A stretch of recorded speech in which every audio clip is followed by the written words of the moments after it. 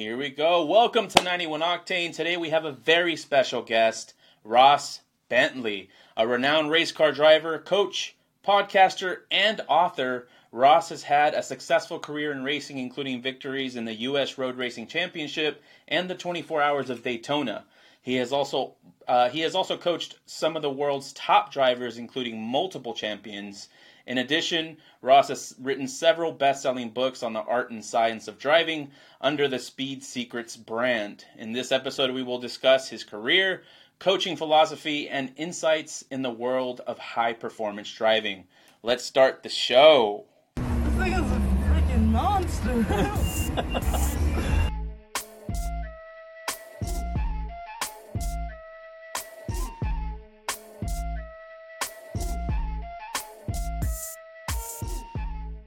All right, welcome again, Ross Bentley. Thank you for joining me on the show. How you doing?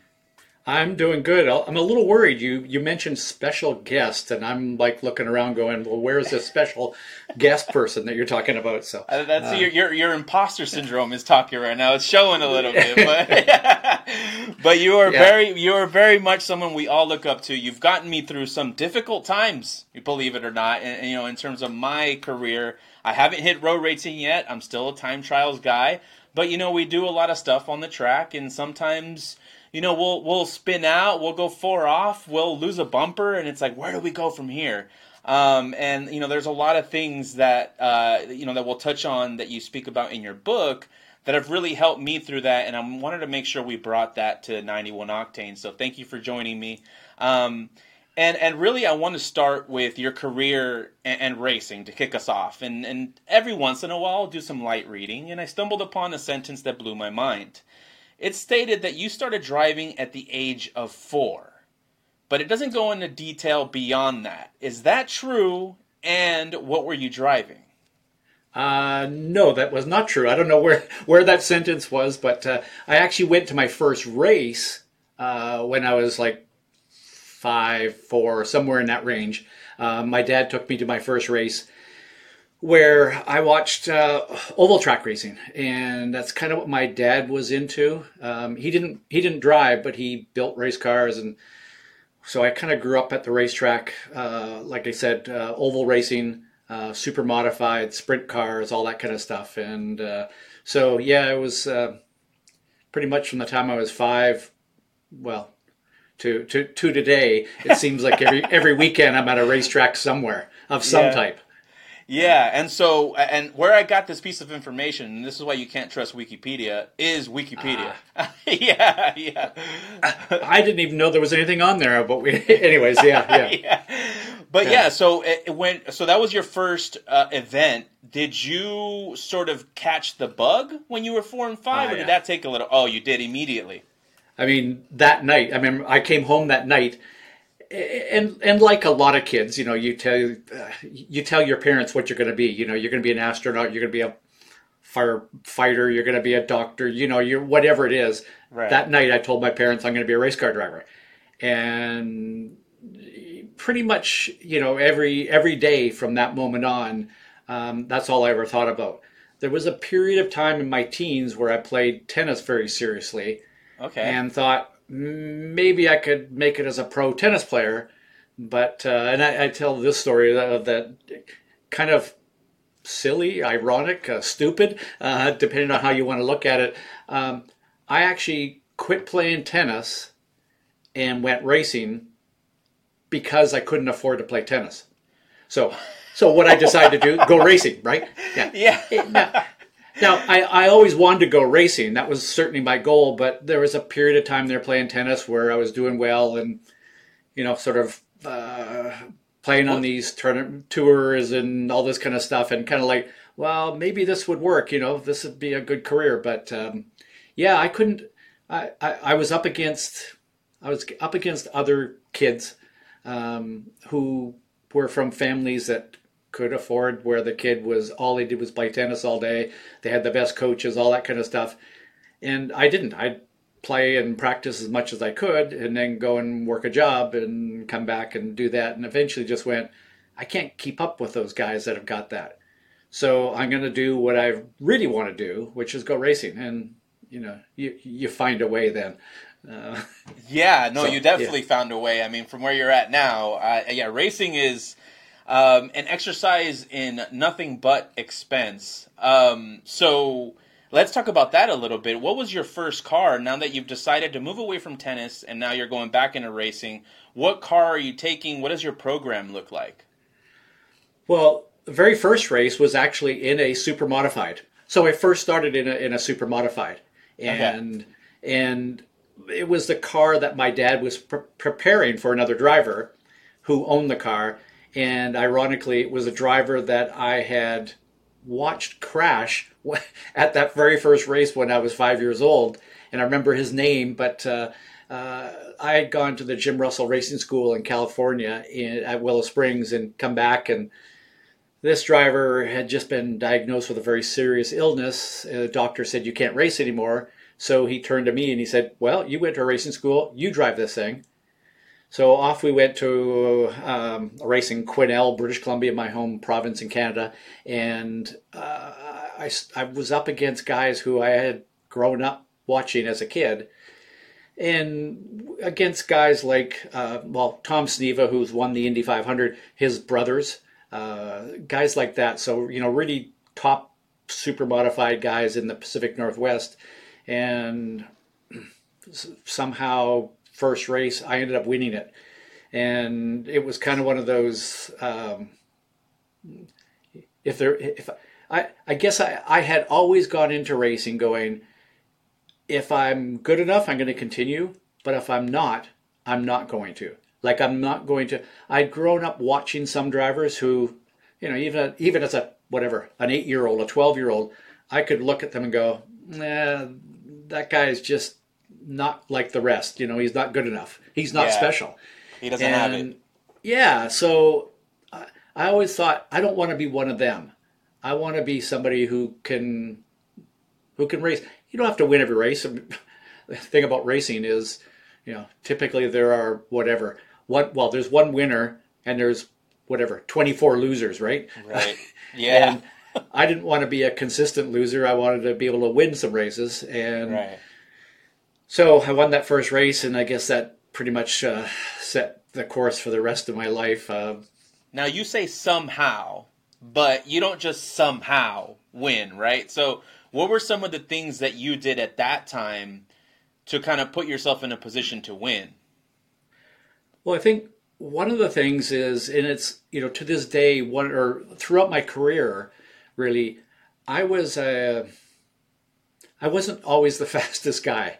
But I was a really good racer. And there's a difference between driving fast and being a good racer, knowing racecraft. And I believe it was because from the time I was 5, I was sitting in a grandstand looking down at a short oval track and watching the way drivers would strategize passing. And I think that experience of, by the time I was 10, I could look at a field of super modified or sprint cars and go, watch that car right there. Watch the way that driver gets through traffic. And I just saw so many passes, because one of the great things about short track oval racing is there's a lot of passing. Cars are in traffic all the time, and you could just see the way the best drivers would set up a pass and work a pass and everything. And even though road racing is different, the strategy that goes into racecraft is the same. Racecraft is racecraft. Right. So I think that, for part of it for me was I just had, ever since I was a little kid, all I'd done was watched and studied, and I guess I watched racing for more than just the entertainment value. I looked at it as, I'm here to get an education, and I got a lot of education watching these really, really, really good drivers. Some of them that did, go to Indy and stuff. So I'd say that was the biggest difference. Was I guess I was pretty well prepared mentally, and having that mental model of what it takes to win. Right. No, that's huge. I mean, to have studied since 5, that'll definitely have an impact. And you went on to win double-digit racing championships as an amateur. and then went on to win many more as a professional. What is your most memorable victory now that you've gone through a huge portion of your career? Well, I'd like to answer it the way I answer a lot of questions. The next one, that's the most memorable one. Yeah. So if I race again, then that would be the most memorable. I guess certainly some of the race wins I had when I was racing Formula Ford, my first 2 seasons of road racing in a Formula Ford. Partially because Formula Ford racing is so competitive and it is so crazy. Crazy in what sense? Crazy in there are times when I watch a really good Formula Ford race, and it's a little bit like watching a MX-5 race now. You just look at those guys and you go, man, those guys are crazy. Well, right. That's what I was doing, and it's what I would do again today if I was in one of those cars. So it just, it's super competitive. The passing back and forth, it's just really, really competitive. And I'd say it's still some of the most fun racing I've ever done in my life. So I can't think of a specific race, maybe the very first Formula Ford race win. But the other one would be Daytona 24. It was a race we probably should not have won. We were in a car that should not have won, but was wrong? Was there something wrong with the car? Was it just not optimized? So it was a weird deal. Whatever year that was, the series changed the rules and mandated a spec rear wing for all the cars. And I was driving a Lola car with a Nissan engine, and when we put the rear wing on the car, we went testing, and I remember driving it the first time and going, this thing is deadly. Like, it is so unstable. And we tested a little bit more, and then we got a message from Lola saying, we've just been running that in a wind tunnel. Do not take the car on track. It's dangerous. Wow. And we had just been testing, and we're in this position where we've entered. We're going to run the Daytona 24-hour race. We're in this car that's should have been better. If we'd had the rear wing that the car was designed for, it would have been fantastic. We probably would have driven away from everybody. But it just made the car very unstable. And, at Daytona, when you're up on the high banks, generally that's drive with one hand, and it's kind of like driving on the straightaway. But in this thing, it was literally both hands on the wheel, trying to control the car and making sure the rear of the car doesn't come around on you. And it got worse if there were other cars around you as well. So the car was extremely unstable. Somebody described it as it was kind of like an arrow with the feathers pointing the wrong way. It just made the car very unstable. So in practice, we were like 3 or 4 seconds off the pace. And we kept tuning and trying to make it better. And for qualifying, I went out and thought, okay, I need one good lap. And I just got a bit dumb and went for it and qualified like 4/10 off a pole, but like over 3 seconds faster than we'd ever gone before. Wow. But I remember doing one lap, coming in the pits and said, that's it, guys. I can't do that again. Like, I'm not risking that again. Wow, okay. So that's the way we started the race. And we just took the attitude of, all we're going to do is put pressure on the other cars, the other drivers, the other teams, and keep pressuring and keep close enough that we're going to force them into making mistakes. Because 24-hour races are, one way to look at a 24-hour race is it's the team that manages the mistakes or the problems the best. Because in 24 hours, everybody's going to have a problem. Everybody's going to have, a mistake. The best teams recover from them and make up for them the best way. So we decided that our best chance was just not make any mistakes and stay close enough to put pressure on everybody else. And I remember the first couple of stints I drove at the start of the race, just staying close enough to the other teams that you could see they were like they were worried that we were coming because of the team that I was driving for and who was in the car co-driving with me and things. People kind of went, wow, they should be fast. They're going to be tough to beat. But if they only knew what we were struggling with, they wouldn't have said that. So we kept pushing and pushing, and they kept making mistakes, and it came down to an hour and a half to go. We were actually in the lead by a lap.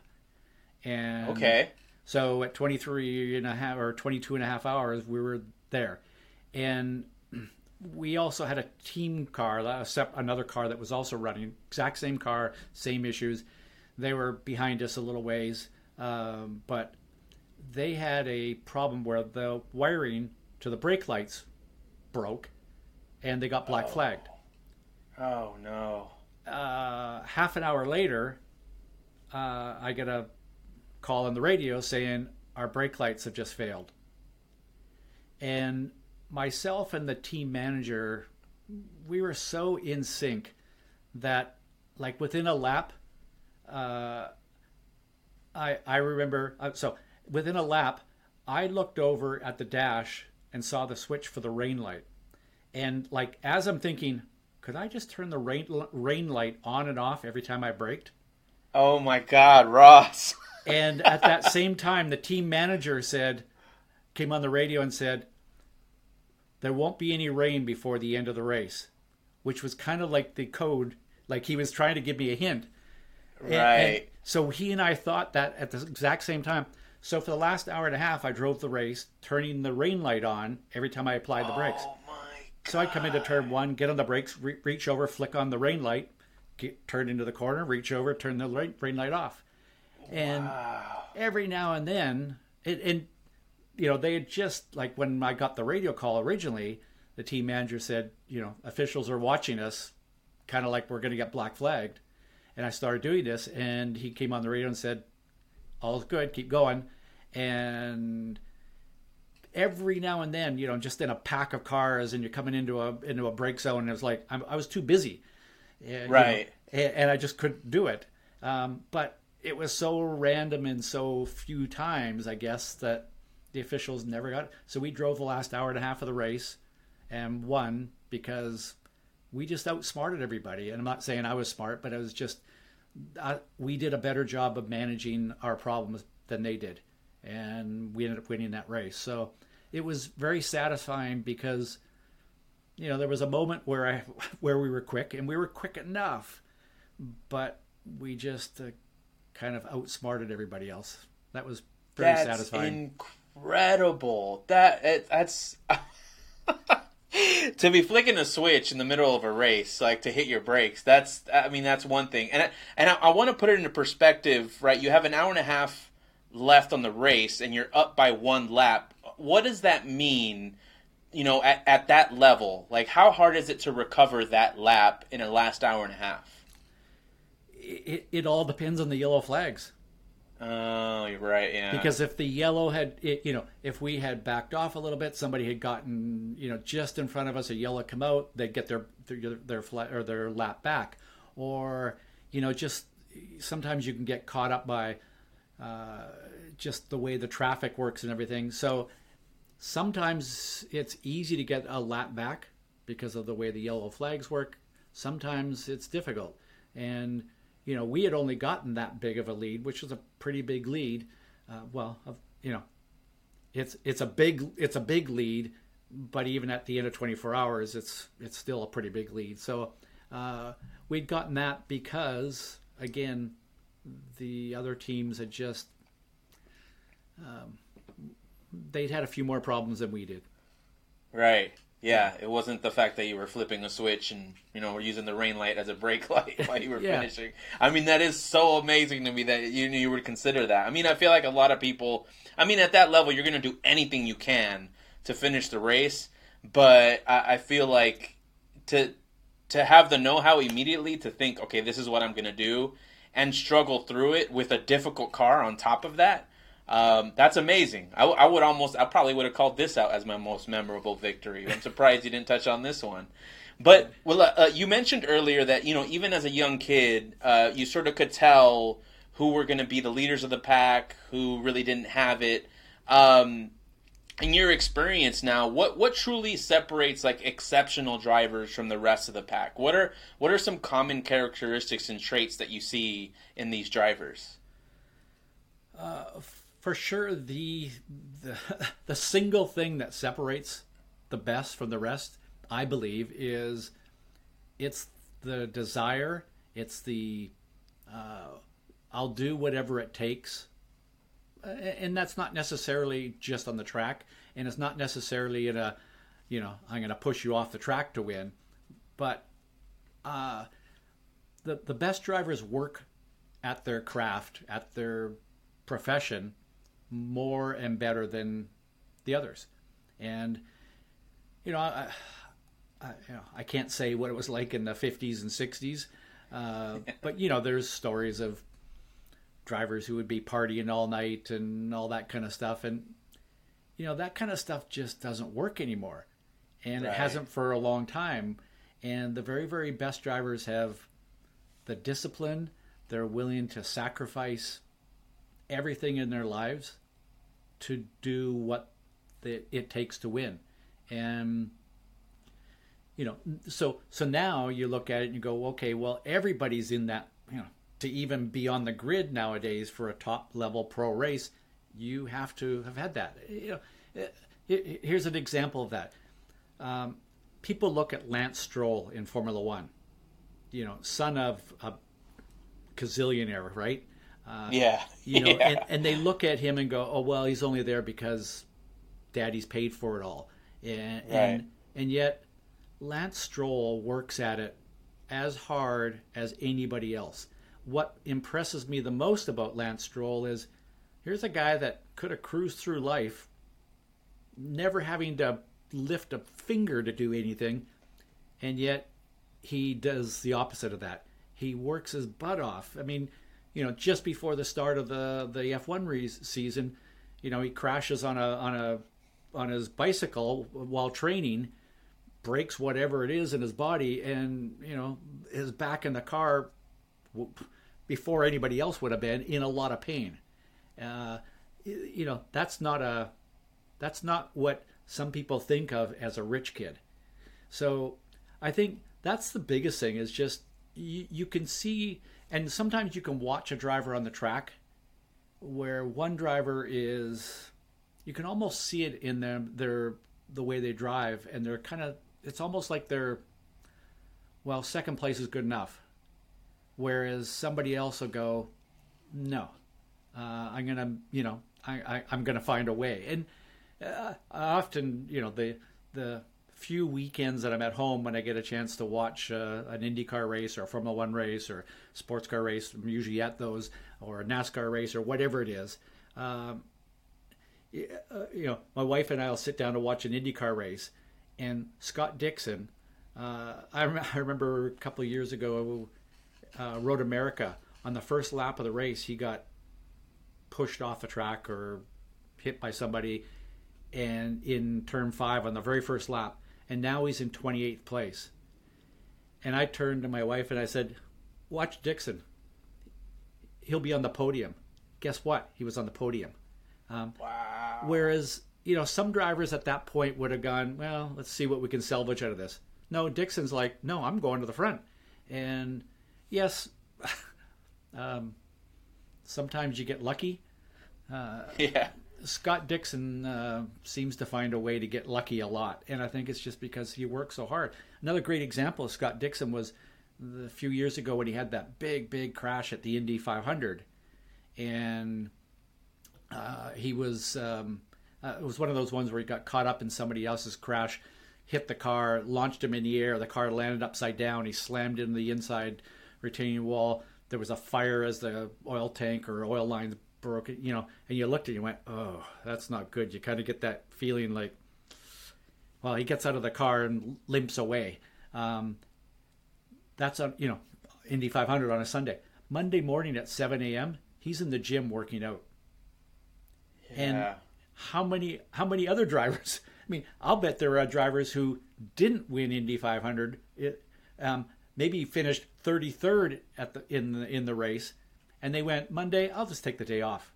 Scott Dixon was back in the gym working out the day after the Indy 500, after he'd crashed. So that's the single biggest difference. And again, there are times if you watch enough racing where you can just watch drivers and you go, that driver wants it really bad, and they will find a way more often than other drivers will. Right. I mean, it's sort of. I know that luck has into play, but unless you are sort of ready and prepared for that opportunity, those two have to converge, right? The Yes. luck and the preparation have to converge. Absolutely. So that's where they catch those. So that's interesting. So I guess this is a really hard question to ask, and it's an unfair question, I think. But can anyone be a race car driver, in your opinion? Yes. If they have this piece. Yes. Okay. So anybody can be a race car driver. Not anybody can be a world champion or an Indy 500 winner. Right. But one of the things I think is fantastic about our sport, and whether it's racing or HPDE or autocross or time trials or oval track racing, road racing, drag racing, off-road rally, you name it, there's a place that anybody can participate. In professional racing, amateurs race in professional racing and sports car racing. Yeah. So there's a way there. And I played, like I said, I played tennis, and to this day, there is no way that I could go and play at center court at Wimbledon. I'm not allowed to. If you're a football fan, pick your favorite football team. Can you go and play in their stadium? Probably not. But guess what? Anybody can go and drive at COTA, the same track that Lewis Hamilton wins on so often, a Formula One track. Anybody can go to Watkins Glen, or anybody can go and drive at Laguna Seca. I mean, our sport is so accessible, which is fantastic. And so anybody can work their way up into racing. Some of it comes back to how much are you willing to sacrifice? How much effort are you willing to put into it? I've worked with a lot of drivers who say they want to be the best and they want to be champions, but aren't willing to do what it takes. I currently work with a gentleman driver in IMSA sports car racing. He's a 50-ish year old guy who 5 years ago couldn't spell race car. Like he'd never been to a race before 5 years ago, a little over 5 years ago. 4.5 years ago was the first time he ever drove on a racetrack. Now he's racing in IMSA and is one of the best gentleman drivers in the world. And the biggest reason why he's gone so far in 4.5 years is because he's willing to put in the effort to do it. He's the kind of guy that I say, we're going to, I want you to practice this, or I want you to do this. And we do stuff on the simulator and I'll say, okay, go and spend 4 hours on the simulator doing this. And I'll get a text or a phone call after that saying, okay, I did that. Now what do you want me to do? And so, he works at it harder than anybody else. And that's why he's progressed so far in such a little time. I want you to tell this story about me in 5 years. Okay. That'd be awesome. Okay. That is awesome. That is, I think that is you have made it more realistic than more people think by just the first two things you said. One, you can't go play in Wimbledon, but you can go race in Laguna Seca. I've never actually heard it put in those terms, but that is so true, and it's such a closer connection to our sport, and it gives us, it actually allows us to progress a lot faster because we're working the same tools that the pros are working, and that's awesome. And to hear that a 5-year journey for someone who's turned 50, when it's easy to say in any sport, right, that if you're beyond your 30s, then you're kind of over the hill, you can't do it. Whereas in race car driving, there is much more opportunity than that. So that piqued my interest for sure.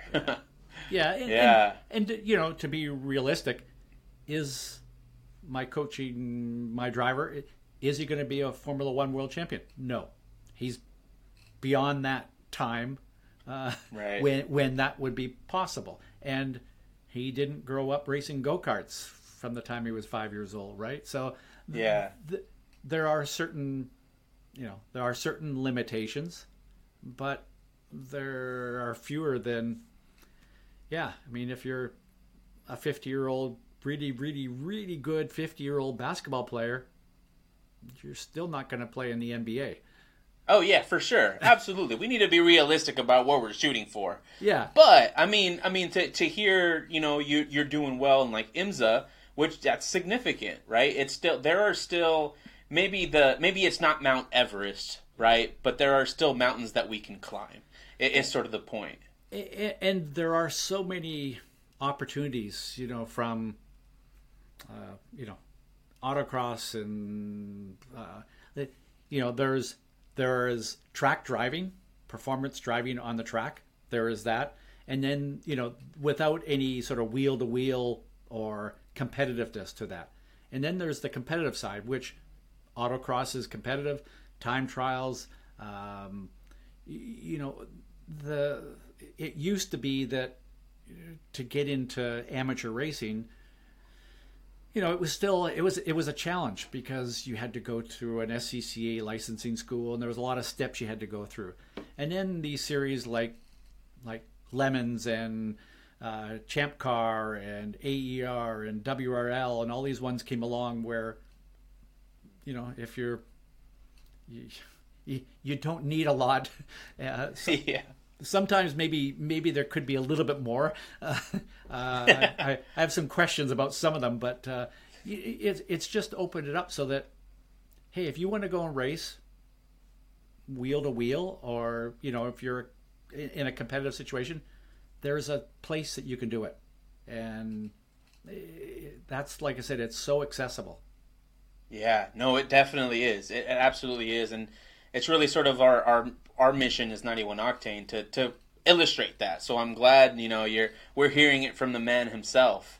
Now, through this journey, your automotive journey, at some point you decided I'm going to start writing books about the stuff that I've learned, and there's the first Speed Secret book, which I've read multiple times. What sort of motivated you to write that? At what point do you remember the moment that you decided I'm going to write a book about what I know? No, because I never really decided I was going to write a book. It was I kind of stumbled into it in that. So I had started a high performance and race driving school, partially because the life of a professional race driver is difficult. You kind of need something else on the side at some point in time to pay the bills. And I had learned early on that I really enjoy teaching the driving part or sharing what I've learned with other people. So I'd started this high performance and racing driving school. And, one of the things that people expect is some information. So I'd kind of write this, at the beginning it was like 3 pages of here's an apex of a corner kind of thing. And then I kept sort of updating it and adding more to it and more and more and more. And then it was sort of just after that where I'd gotten to the point where I was I'd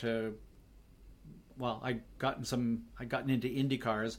And, as I was traveling and as I was going to these races on the way there and on the way home, I started just making notes for myself. And it was kind of like, oh, I learned this weekend, and this is what I experienced. And by writing out what I had experienced, it sunk in and it was the way I learned things.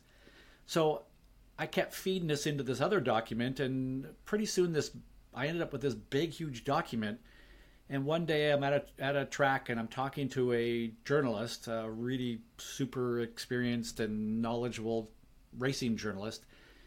And somehow we got into conversation. I said, yeah, I've been putting this thing in a big document. And he says, oh, hey, let me take a look at it.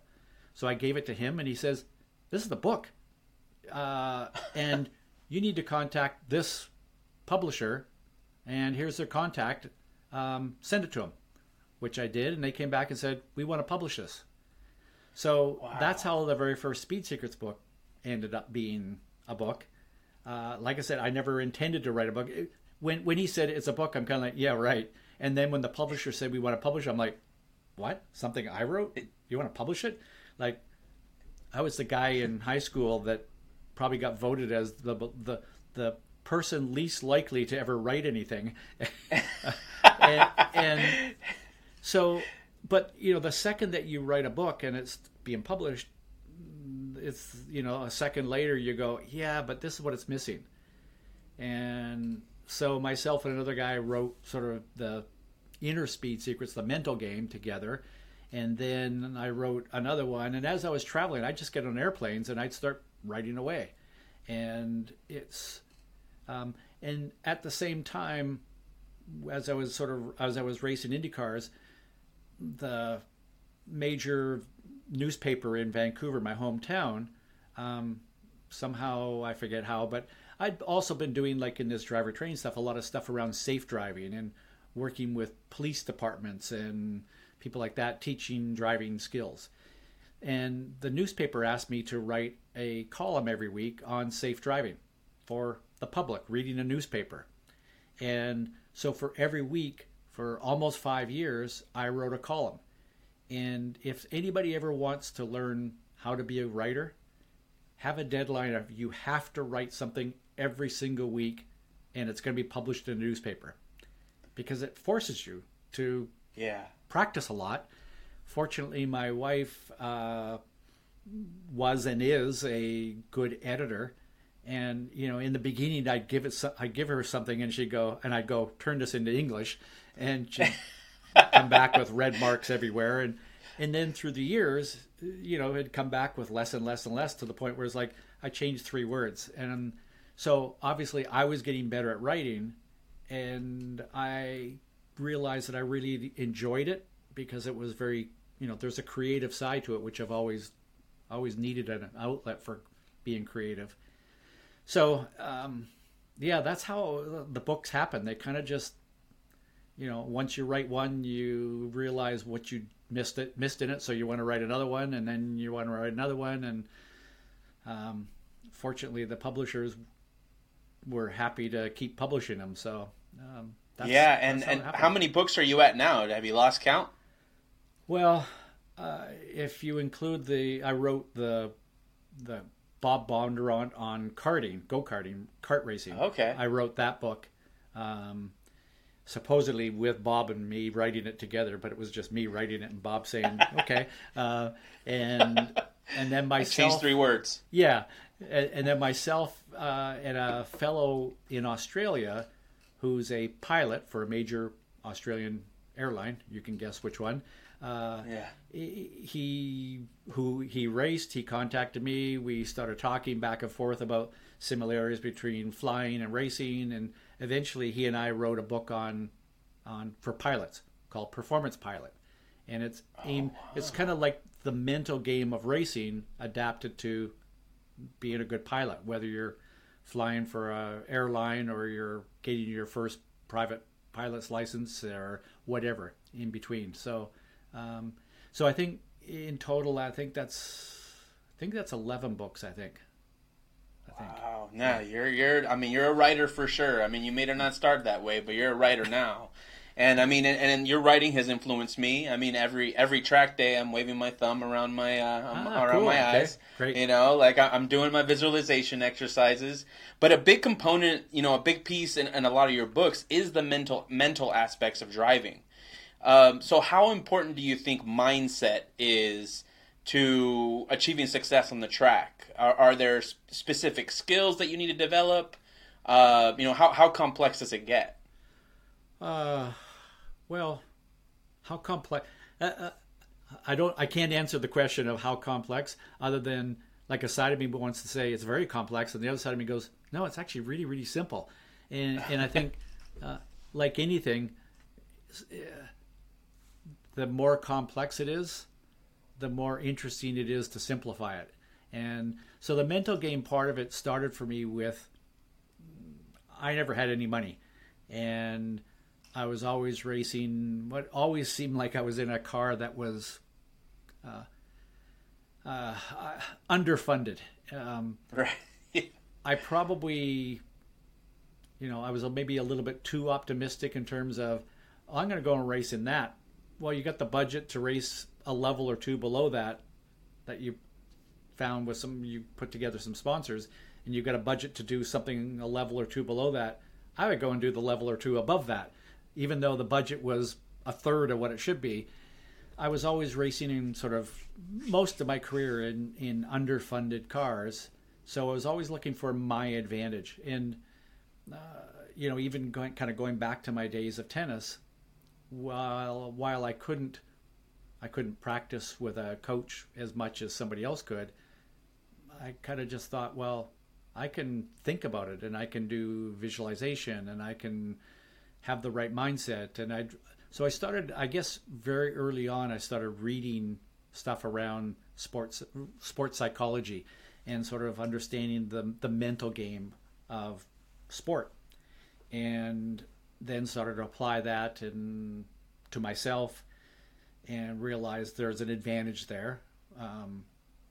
And then as a coach, it's, almost anybody can say, brake here, turn in here, apex here. That's sort of the mechanics of driving. Right. It's a completely different thing for me. Let's say we're at the track and I'm saying, you need to brake here. And you're going, I'm trying to, but my foot keeps coming off the gas pedal and not going to the brake pedal too early. And that's not you don't have this. It's not like you're lacking a physical skill to be able to keep your foot on the gas pedal longer. It's right. Your brain saying no. So there's that whole self-preservation piece around there. Our state of mind. Are you confident? Are you scared? Are you nervous? Are you relaxed? All of those things. And your confidence or your belief system is probably the most powerful part of the whole puzzle.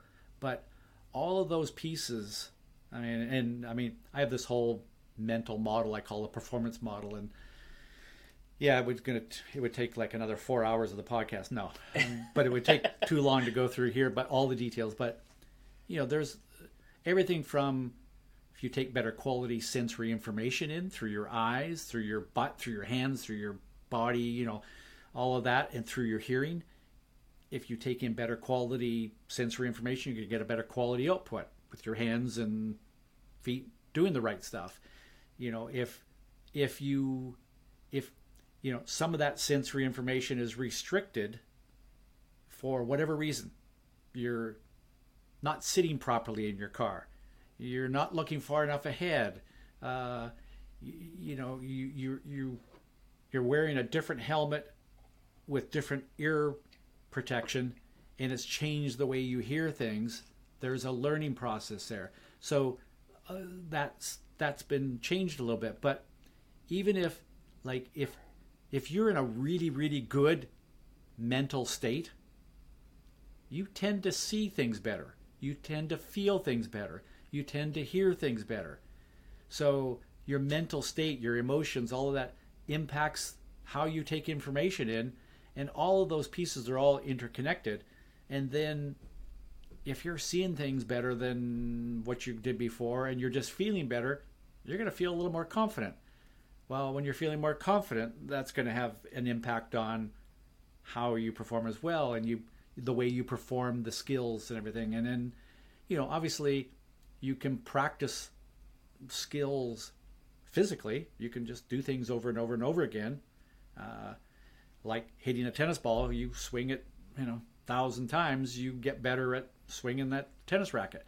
Well, the same thing with the way you apply the brakes, the way you release the brakes, the way you turn the steering wheel, the way you turn your head to look through a corner, the way you move your eyes to see where you're going. The more you practice those things, the better you're going to get at those. And you can practice them physically, but you can also practice them mentally by using visualization or mental imagery. So this whole big thing around the mental game, well, I often ask the question, what percentage of performance driving or race driving is mental, and what percentage of is it physical? And there obviously is no right or wrong answer to that. But generally, if I ask people, drivers, they'll say, "Oh, it's 80% mental, it's 60% mental, it's 99% mental," and I'll kind of go, "Okay, but your body doesn't do anything unless your brain tells it to do so. So you could say it's 100% mental." Now, I'm not saying it's taking anything away from the strength and endurance and all the other things that the better fit your body is, it's going to work better, but your brain's also going to work better because of it. So, there's no one single thing, but that whole mental game it's critical. It's what makes the difference. You asked the question of what makes the difference between the best and the rest. The physical skills that you and I have, and we compare those to Lewis Hamilton or Scott Dixon, we have the same physical skills, but their mental game is better than ours consistently. There may be times where you get on track and you may be performing mentally at the same level as Hamilton or Dixon, but probably not as often. Otherwise, you would be making millions of dollars a year driving race cars. Yeah. Well, you guys heard it here. I'm basically Lewis Hamilton. So yeah, yep. Ross just said it. But well, I mean, I think what you go ahead. Well, and just to jump off of that point is, some drivers will ask me, what is it the best do? And I say, they just do the basics better than everybody else. The advanced tricks, things that Lewis Hamilton does, it's just doing the basics better than anybody else. So how to do the basics. He just does those basics a little bit better than you do. Well, again, I'm making a big assumption here. You may be just as good as him. I think you're safe on that assumption. But I think what you described, right? You sort of described sort of this snowballing effect of your mental preparation yields confidence, the confidence yields victories, and then that loop keeps going, and you get better, and your mental state gets better. But what happens when there are setbacks or failures? Sometimes in some sports is referred to as the yips, right? Where you sort of kind of lose that mental state. You aren't able to come back to the same driver that you were. What are some of the approaches you take with drivers when you see that type of behavior? Well, and again, this goes to your question of the difference between the best and the rest is the best get over those things quicker than the rest. And, everybody has sort of their own ways of dealing with that. As a coach, one of the things, I mean, I've had drivers that'll say, I just don't feel like I'm improving anymore. Or maybe I'm getting worse. And, sometimes when we get into that mode, we try harder. And one of the things that, again, I've learned from watching a lot, and again, as a 10-year-old, I could probably sit in the grandstand of a sprint car race and I could say that driver's trying too hard. And because you can just kind of see the way the car is moving, it's just like they're trying too hard. So sometimes when we get frustrated, we try harder. And as a coach, part of the job is to help a driver loosen up a bit, let go. Right. And, especially if it's sort of started with maybe some mistakes, I always say that, they're not mistakes, they're learning takes. You just learn something from that mistake. And so that's the kind of the first step, is to kind of just take that mindset of I'm focused on learning here, and that's my objective, is to learn. So by every time I make a mistake, I've learned something. So that's the first step. And then I'll say, well, when you woke up this morning and you looked over at your pillow, did you happen to notice that all your talent and skill had dripped out of your head overnight and it was now laying on your pillow? No. And obviously it's a bit of a joke, but that's part of it, is get the driver to kind of, I know that's stupid. Like, it's not like my talent or my skill has gone away. It's still in there. I just have to learn to access it more often. And part of part of the job of a coach is, yes, it's to develop that talent, that skill more, but a big part of it is to help a driver access whatever talent and skill they have in their head, inside their helmet, more often. Because, again, the difference between a Lewis Hamilton and many drivers is Lewis Hamilton doesn't have very many bad days. And at the level that he and the top drivers are performing at, 0.1% worse performance is the difference between winning and 20th. Right. Most people go through life where a bad day could be 5% off. It could be 20% off. Not 0.5% off or 0.1% off, but many percent off. And the top level performers are just better at being at that level more often.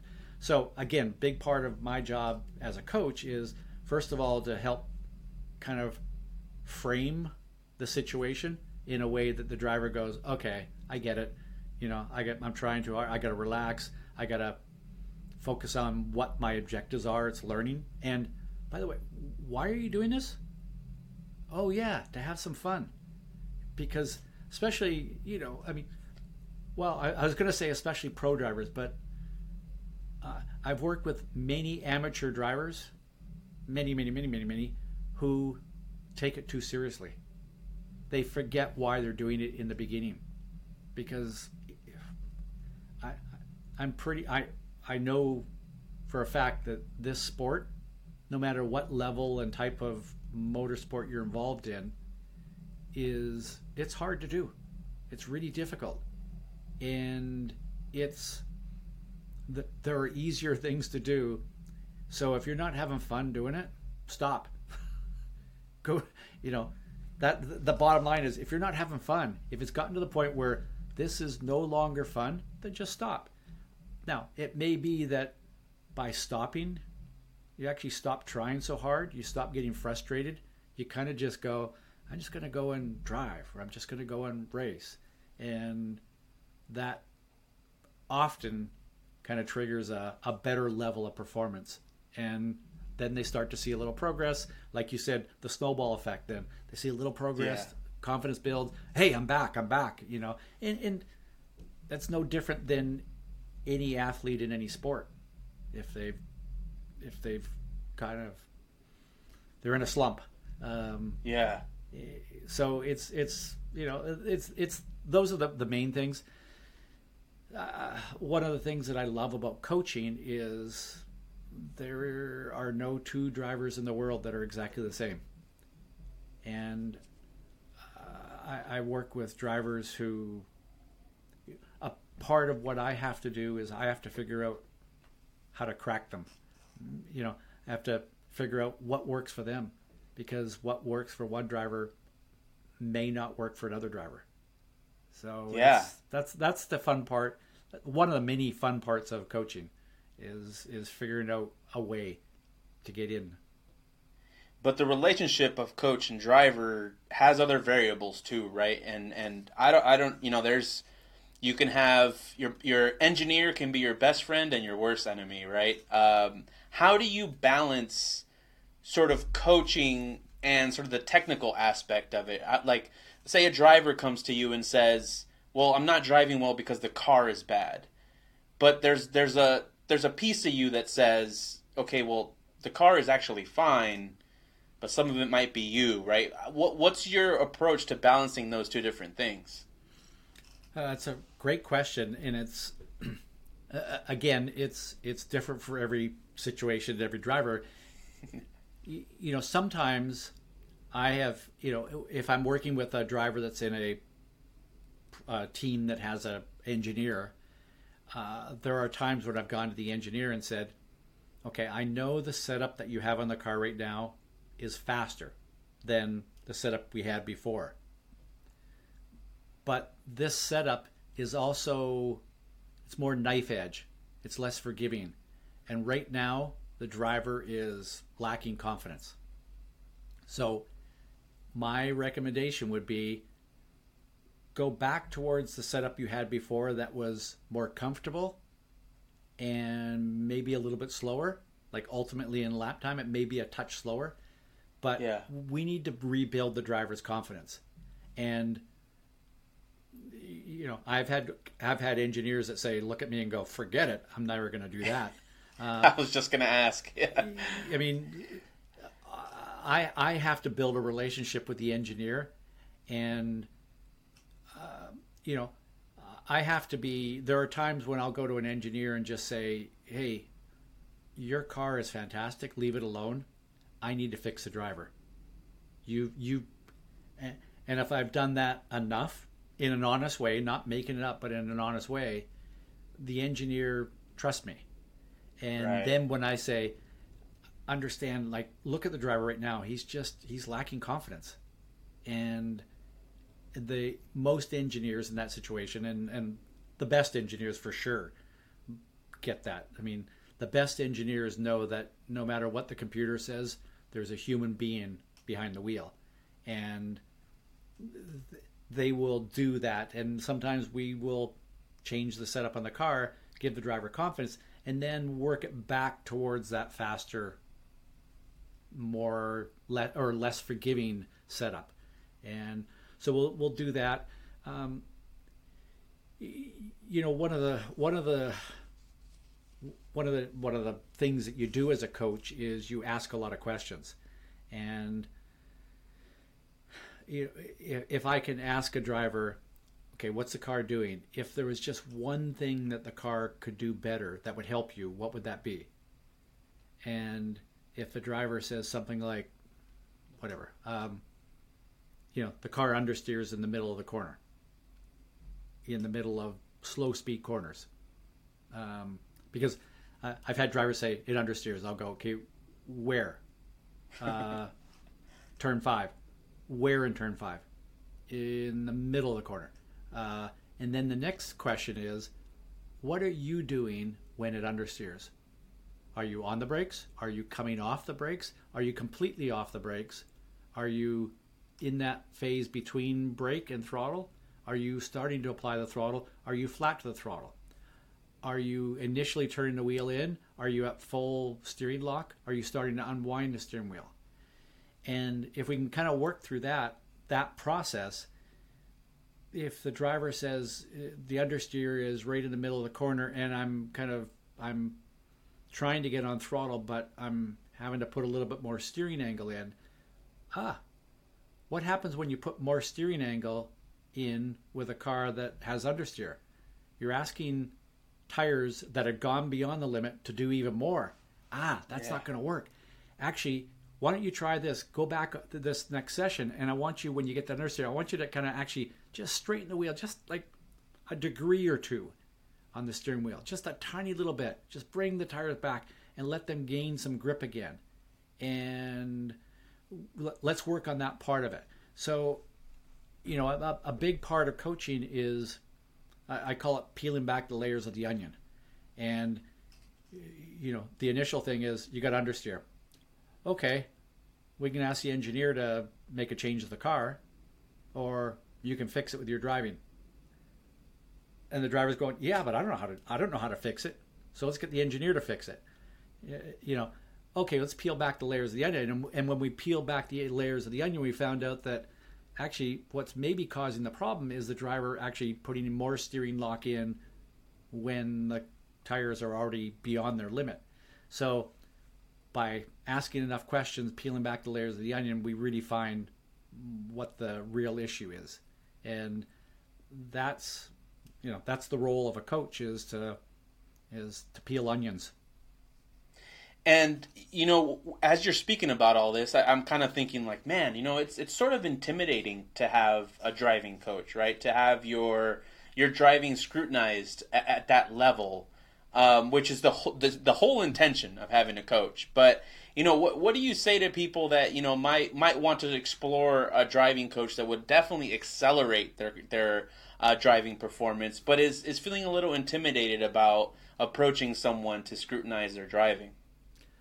Well, I think first off, if you're not willing to have somebody help you, then accept that you're at a level that you're not going to improve as much as you could.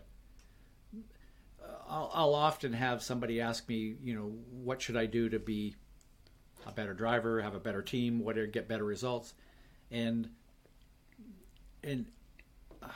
trying not to be biased anyways, but a coach will usually, a good coach, the right coach, and by the way, the right coach may not be somebody, like getting the right coach that works with you is as important as how good they are.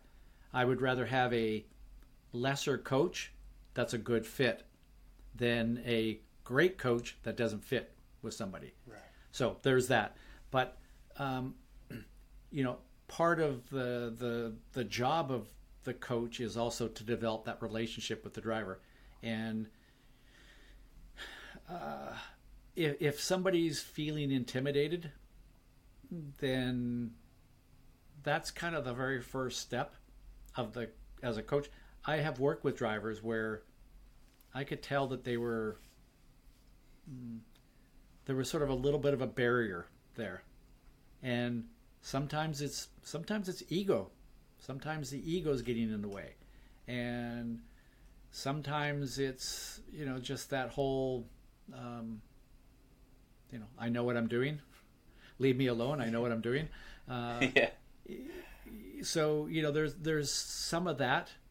And a good coach that's the right fit will find a way to sort of slowly break that down and get more buy-in from the driver. And now I have had drivers who,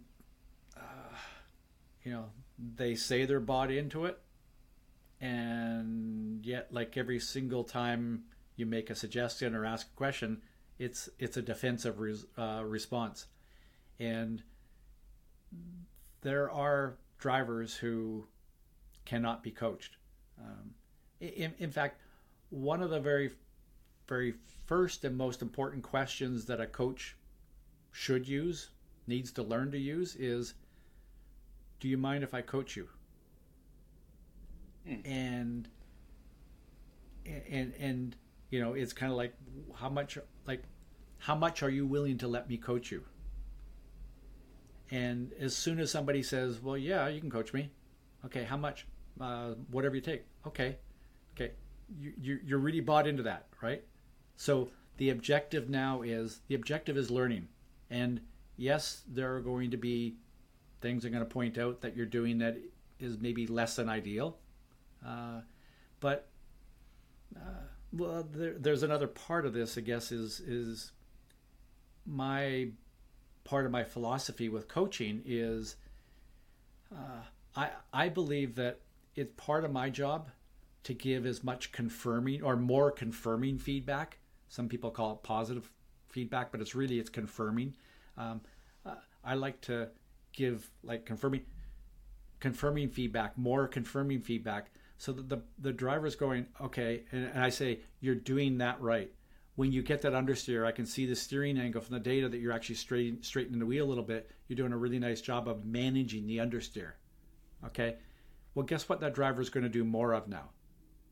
That. Because when you are rewarded, it's like giving your dog a treat. When you're rewarded with some confirming feedback, you're going to do more of that, whatever that was. And part of my job as a coach is to give confirming feedback and strengthen somebody's strengths. And there are times where it's like, if I get you to do more of what you're doing well, you don't have time to do what you're not doing well. And sometimes the way to fix a problem is to do more of everything around it that you're doing well, and that problem kind of goes away. So it's a little bit of a subtlety of coaching, but the best coaches do that kind of thing. And by the way, sometimes a really, really, really good coach is a friend or family member or somebody like that just asks the question, Hey, watching you brake earlier than the other cars right there. Why? Now, if they're like, man, you brake early, you're a wimp. That's not really helpful. Yeah. But if that person just says, hey, an observation is, I noticed that you're braking here. I can see some other cars that are braking there. And that it builds some awareness for you. And you're going, they can brake there. I wonder if I can.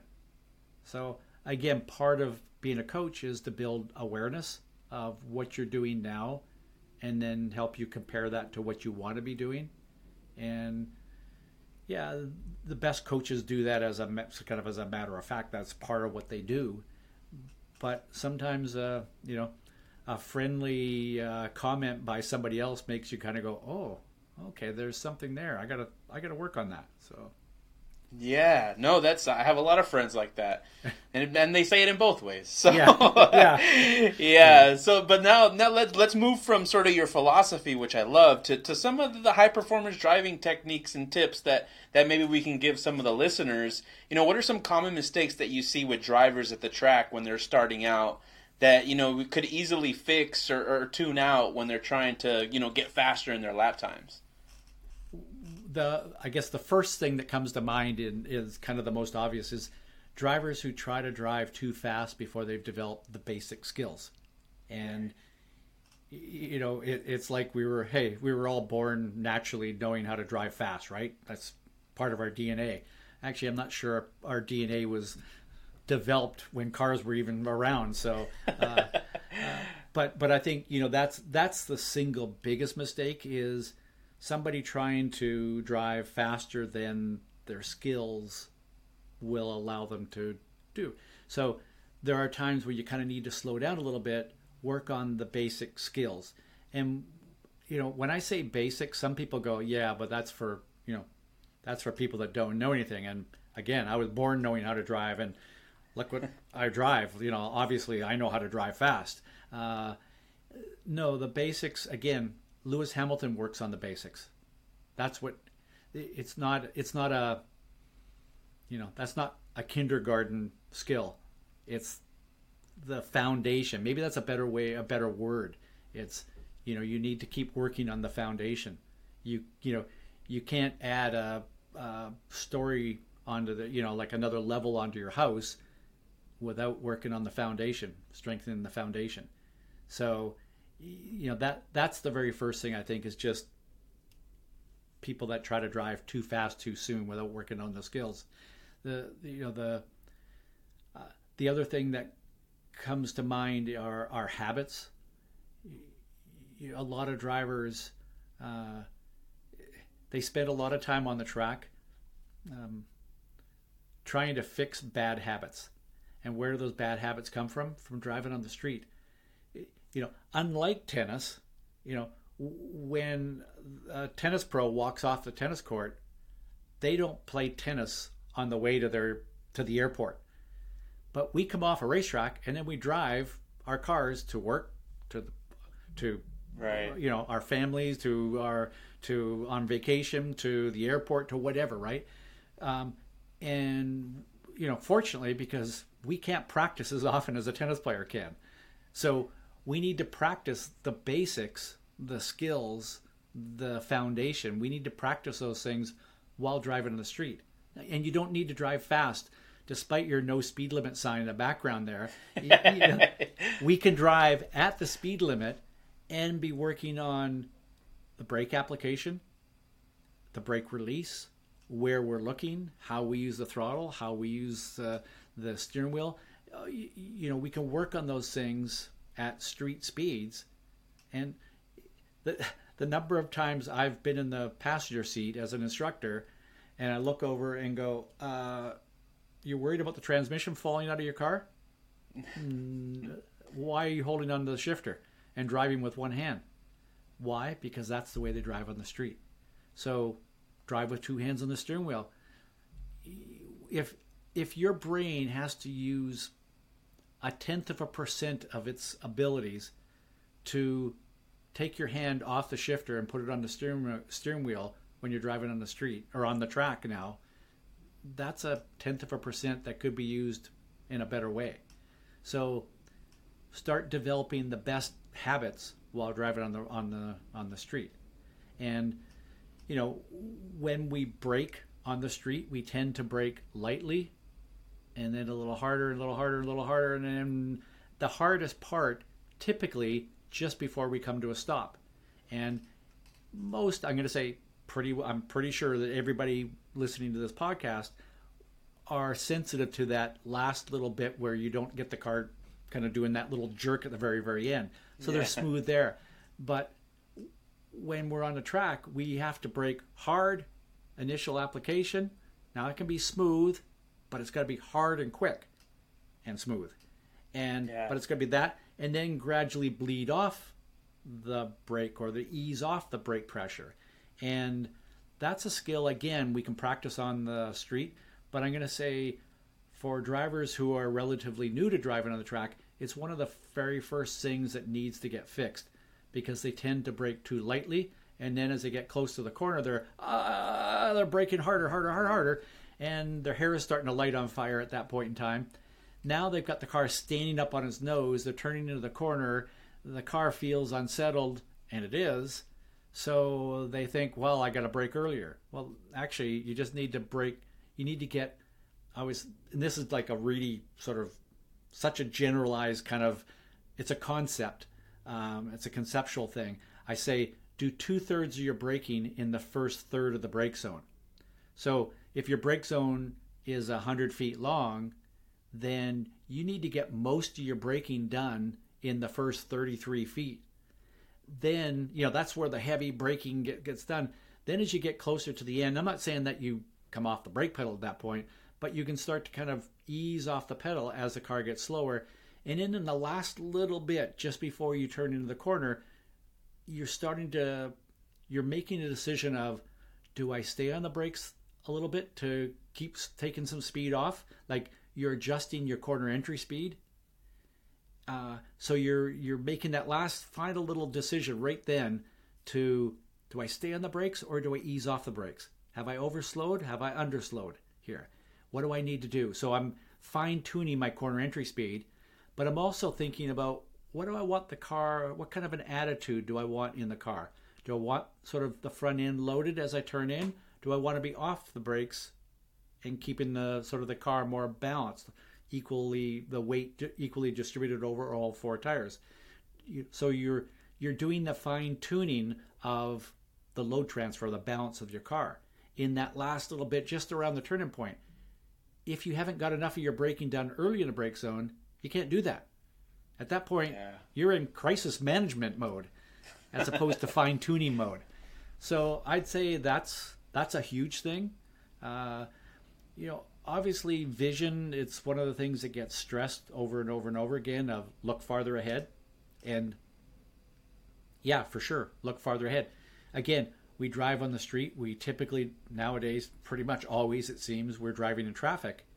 And as humans, our eyes are attracted to bright, shiny objects, like the taillights of the car just in front of us. So we drive around a lot looking at the taillights of the car just in front of us, and that becomes our habit. So when we get on the track, even if there's no car in front of us, that's about where we still look. So it's we need reminders, constant reminders or triggers of eyes up, look ahead, eyes up, look ahead, eyes up, look ahead, and practicing that, and then keeping our eyes moving, scanning, looking around, being aware of our peripheral vision, being able to notice things off the side or in your mirrors, all that kind of stuff. So the whole vision process is way more complex, and yet in some ways it's pretty simple. If you start with looking further ahead and sort of keeping your vision, your eyes moving, scanning, moving around, if you do those two things, you're 95% of the way there. Okay. And so you've described sort of the foundation, right? And now I've done all these things, and now I'm getting faster on the track, and I'm doing the right things, and I'm starting to hit what high speed really means. And now we hit a different barrier. We hit the fear and anxiety of going triple digit speeds when we're not used to it. You know, what are some things that you coach to maybe some amateur drivers that, you know, might be scared to hold flat out where they should be holding flat out, or, you know, going 130 on the Roval at Auto Club? You know, what's your approach to that? Breathe. Okay. The very first thing is actually, and again, this is it's part of our mental programming. It's a part of our habits, and it's really easy to, you know, our natural response to fear a lot of times is hold our breath, and when we do that, we tense our body up, and when we tense our body up, we're actually getting less feedback through the car. So right when we need it most to sense what the car is doing, we mess ourselves up by holding our breath and tensing up. So one of the things I would do with a driver that in that situation is I'd actually have them mentally practice. Come into a corner and now see yourself come into the corner 5 miles an hour faster than you've ever come into that corner. But as you do that, exhale. Nice slow breath. Now do that 50 times. Close your eyes, do that 50 times. And now you're starting to build that a habit or a mental program. And by the way, when you're driving on the street, every single time you enter an off-ramp, relax, breathe, exhale. So you're building this habit so that when you're in a self-preservation situation, a stressful situation, your natural instinct or your habit is relax, breathe. So that's part of the process. And you know, one of the approaches I use is as you start to go faster and you're approaching corners at a higher speed, or you should be starting to enter the corner at a higher speed, I won't say brake later. I'll say brake exactly where you are now. I just want you to brake just like a couple of percent lighter, just a tiny bit lighter. And think about it. When you brake lighter, the car is actually better balanced. When a car is better balanced, not standing up on its nose, it actually has more grip when it's balanced. So by braking lighter, you're going to have more grip. So now that's a more relaxing thought than, okay, time to, you know what, run it in there, brake at the very last moment, stand the car up on its nose, turn in, have the car be all unsettled, and scare the heck out of yourself. That's not a good approach. So start with a relaxed approach, and often a very slightly lighter brake is the right approach. And and then, you know, just again building that habit of being calm and relaxed when things are like that, because we're trying to get to the point where you're comfortable being uncomfortable. That's a mode that you need to get to the point where sometimes you're so comfortable with being uncomfortable. That's what you crave. And, you know, take that to an extreme when you see some of these extreme athletes. You know, Travis Pastrana jumps out of an airplane with no parachute. Wow, you know, well, he's comfortable at that kind of uncomfortableness, right? Yeah. Most of us are not, but it's part of his programming, his habits. So, and maybe something missing from his brain. Who knows? Travis is an awesome guy, but sometimes I wonder, dude. Yeah, I mean, jumping out of a plane without a parachute. I mean, how do you even get into that? Yeah. But okay, so now let's let's move on to car control, right? I mean, once you've sort of developed some of these good habits and developed speed, now you're looking at driving at the limit and kind of being on the edge of the car, and you might lose some control a little bit, and you're going to want to regain that. What are some things that, you know, we can do as drivers to sort of accelerate our car control and accelerate getting better at it? First off, if it's raining, go on track. Okay. A lot of drivers will go, oh, it's raining, I'm going to skip this session. No. I just had a snow day, by the way, at Big Willow. Yeah. Oh, awesome. Yeah. So don't avoid bad conditions. Okay. You know, if it's raining, go there. So that's the very first thing. The second thing is sometimes it's good to practice on really old tires. Like the more the car moves around, the more you get used to the car moving around. And, so a lot of, I'm not going to say a lot, some drivers are too quick to put on the latest and greatest sticky tires when they would actually learn more with the oldest and ugliest of tires. And so there's some value in, a big part of car control is getting used to the car moving around. And if you're not used to the car moving around, you're just never going to be, again, you're not going to get comfortable being uncomfortable with the car moving around. Right. So that's a very, kind of some basic stuff. Anytime that you can do any kind of skid control training, like a skid pad thing, that's a great experience. If go to a rally school, go drive on dirt and gravel and mud. That's good experience. Again, you're getting used to the car moving around. The good thing about skid pads and rally schools is the speeds are slower, and you tend to be like on a road course, we can be going through a corner and kind of go, whoa, whoa, whoa. And like in a second and a half, we've experienced oversteer. Whereas in the gravel or on a skid pad, it's like, oh, we're an oversteer, we're an oversteer, we're an oversteer, we're an oversteer. Okay, I got it. I'm getting it. Yeah. We could spend 5, 10, 15, 20 seconds or more in oversteer. So we have more time to practice managing it, working with it. So that's the advantage of any kind of low grip surface training.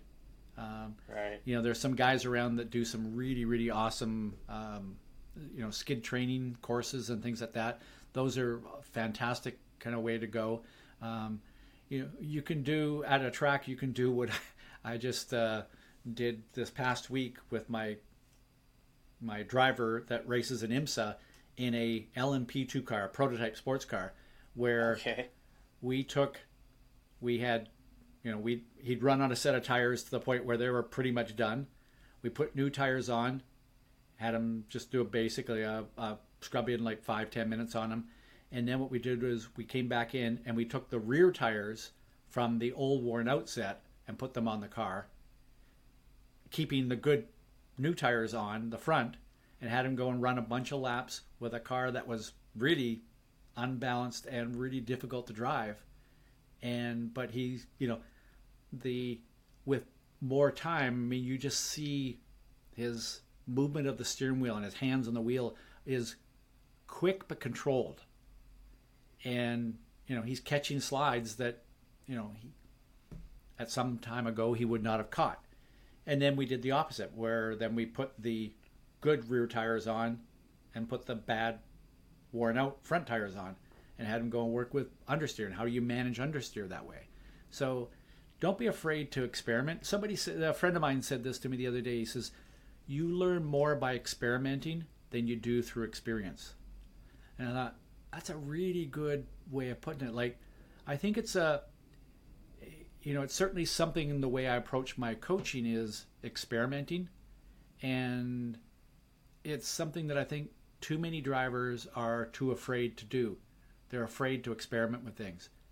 They're afraid to go and it's a practice session. I'm not going to go out there on worn out tires. Why not? What's the worst thing that's going to happen? You're going to learn something.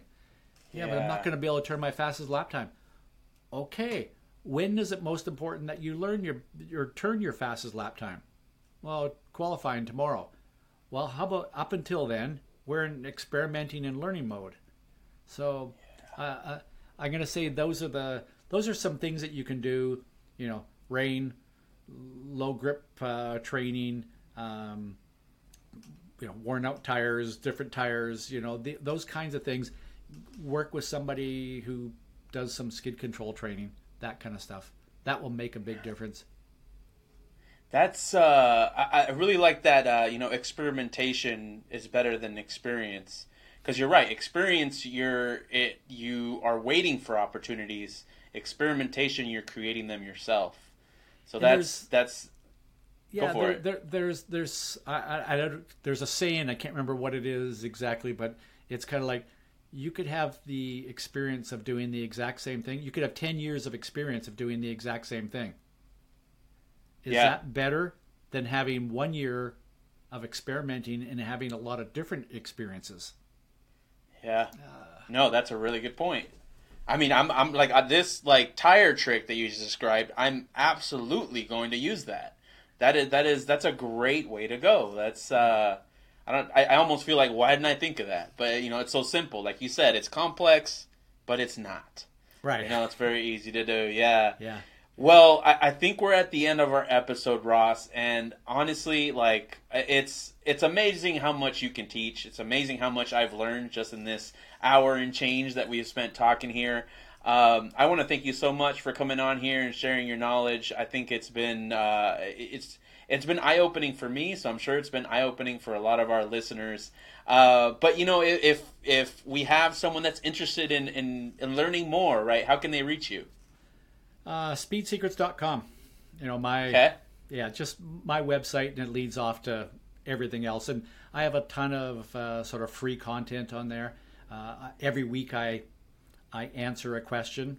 I have a little page on there that's Ask Ross, and I get people sending me messages or whatever with a question, and I put an answer there. So there's tons of free stuff on there, and some stuff that I charge for.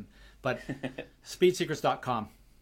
Yeah. All right, yeah, and I would encourage every single one of you, buy the books, but even all the free content, the podcasts, the Ask Ross questions, following you on Instagram. I mean, you provide so much knowledge, and I think I can speak on behalf of all drivers or all people trying to undertake this, that they're very thankful that there are people like you who are willing to share that knowledge and those tidbits to help us improve our driving. So thank you so much. Thank you for being on the episode. If you want to find us, or please follow us at 91 Octane. That's all letters, no numbers. Also, please like and subscribe wherever you're listening. If you want to send us any emails, info@91octane.com. And I think that's... Any last words, Ross? Hey, have fun. Right. Keep learning and have fun. Keep learning and have fun. That's ultimately it. All right. Good night.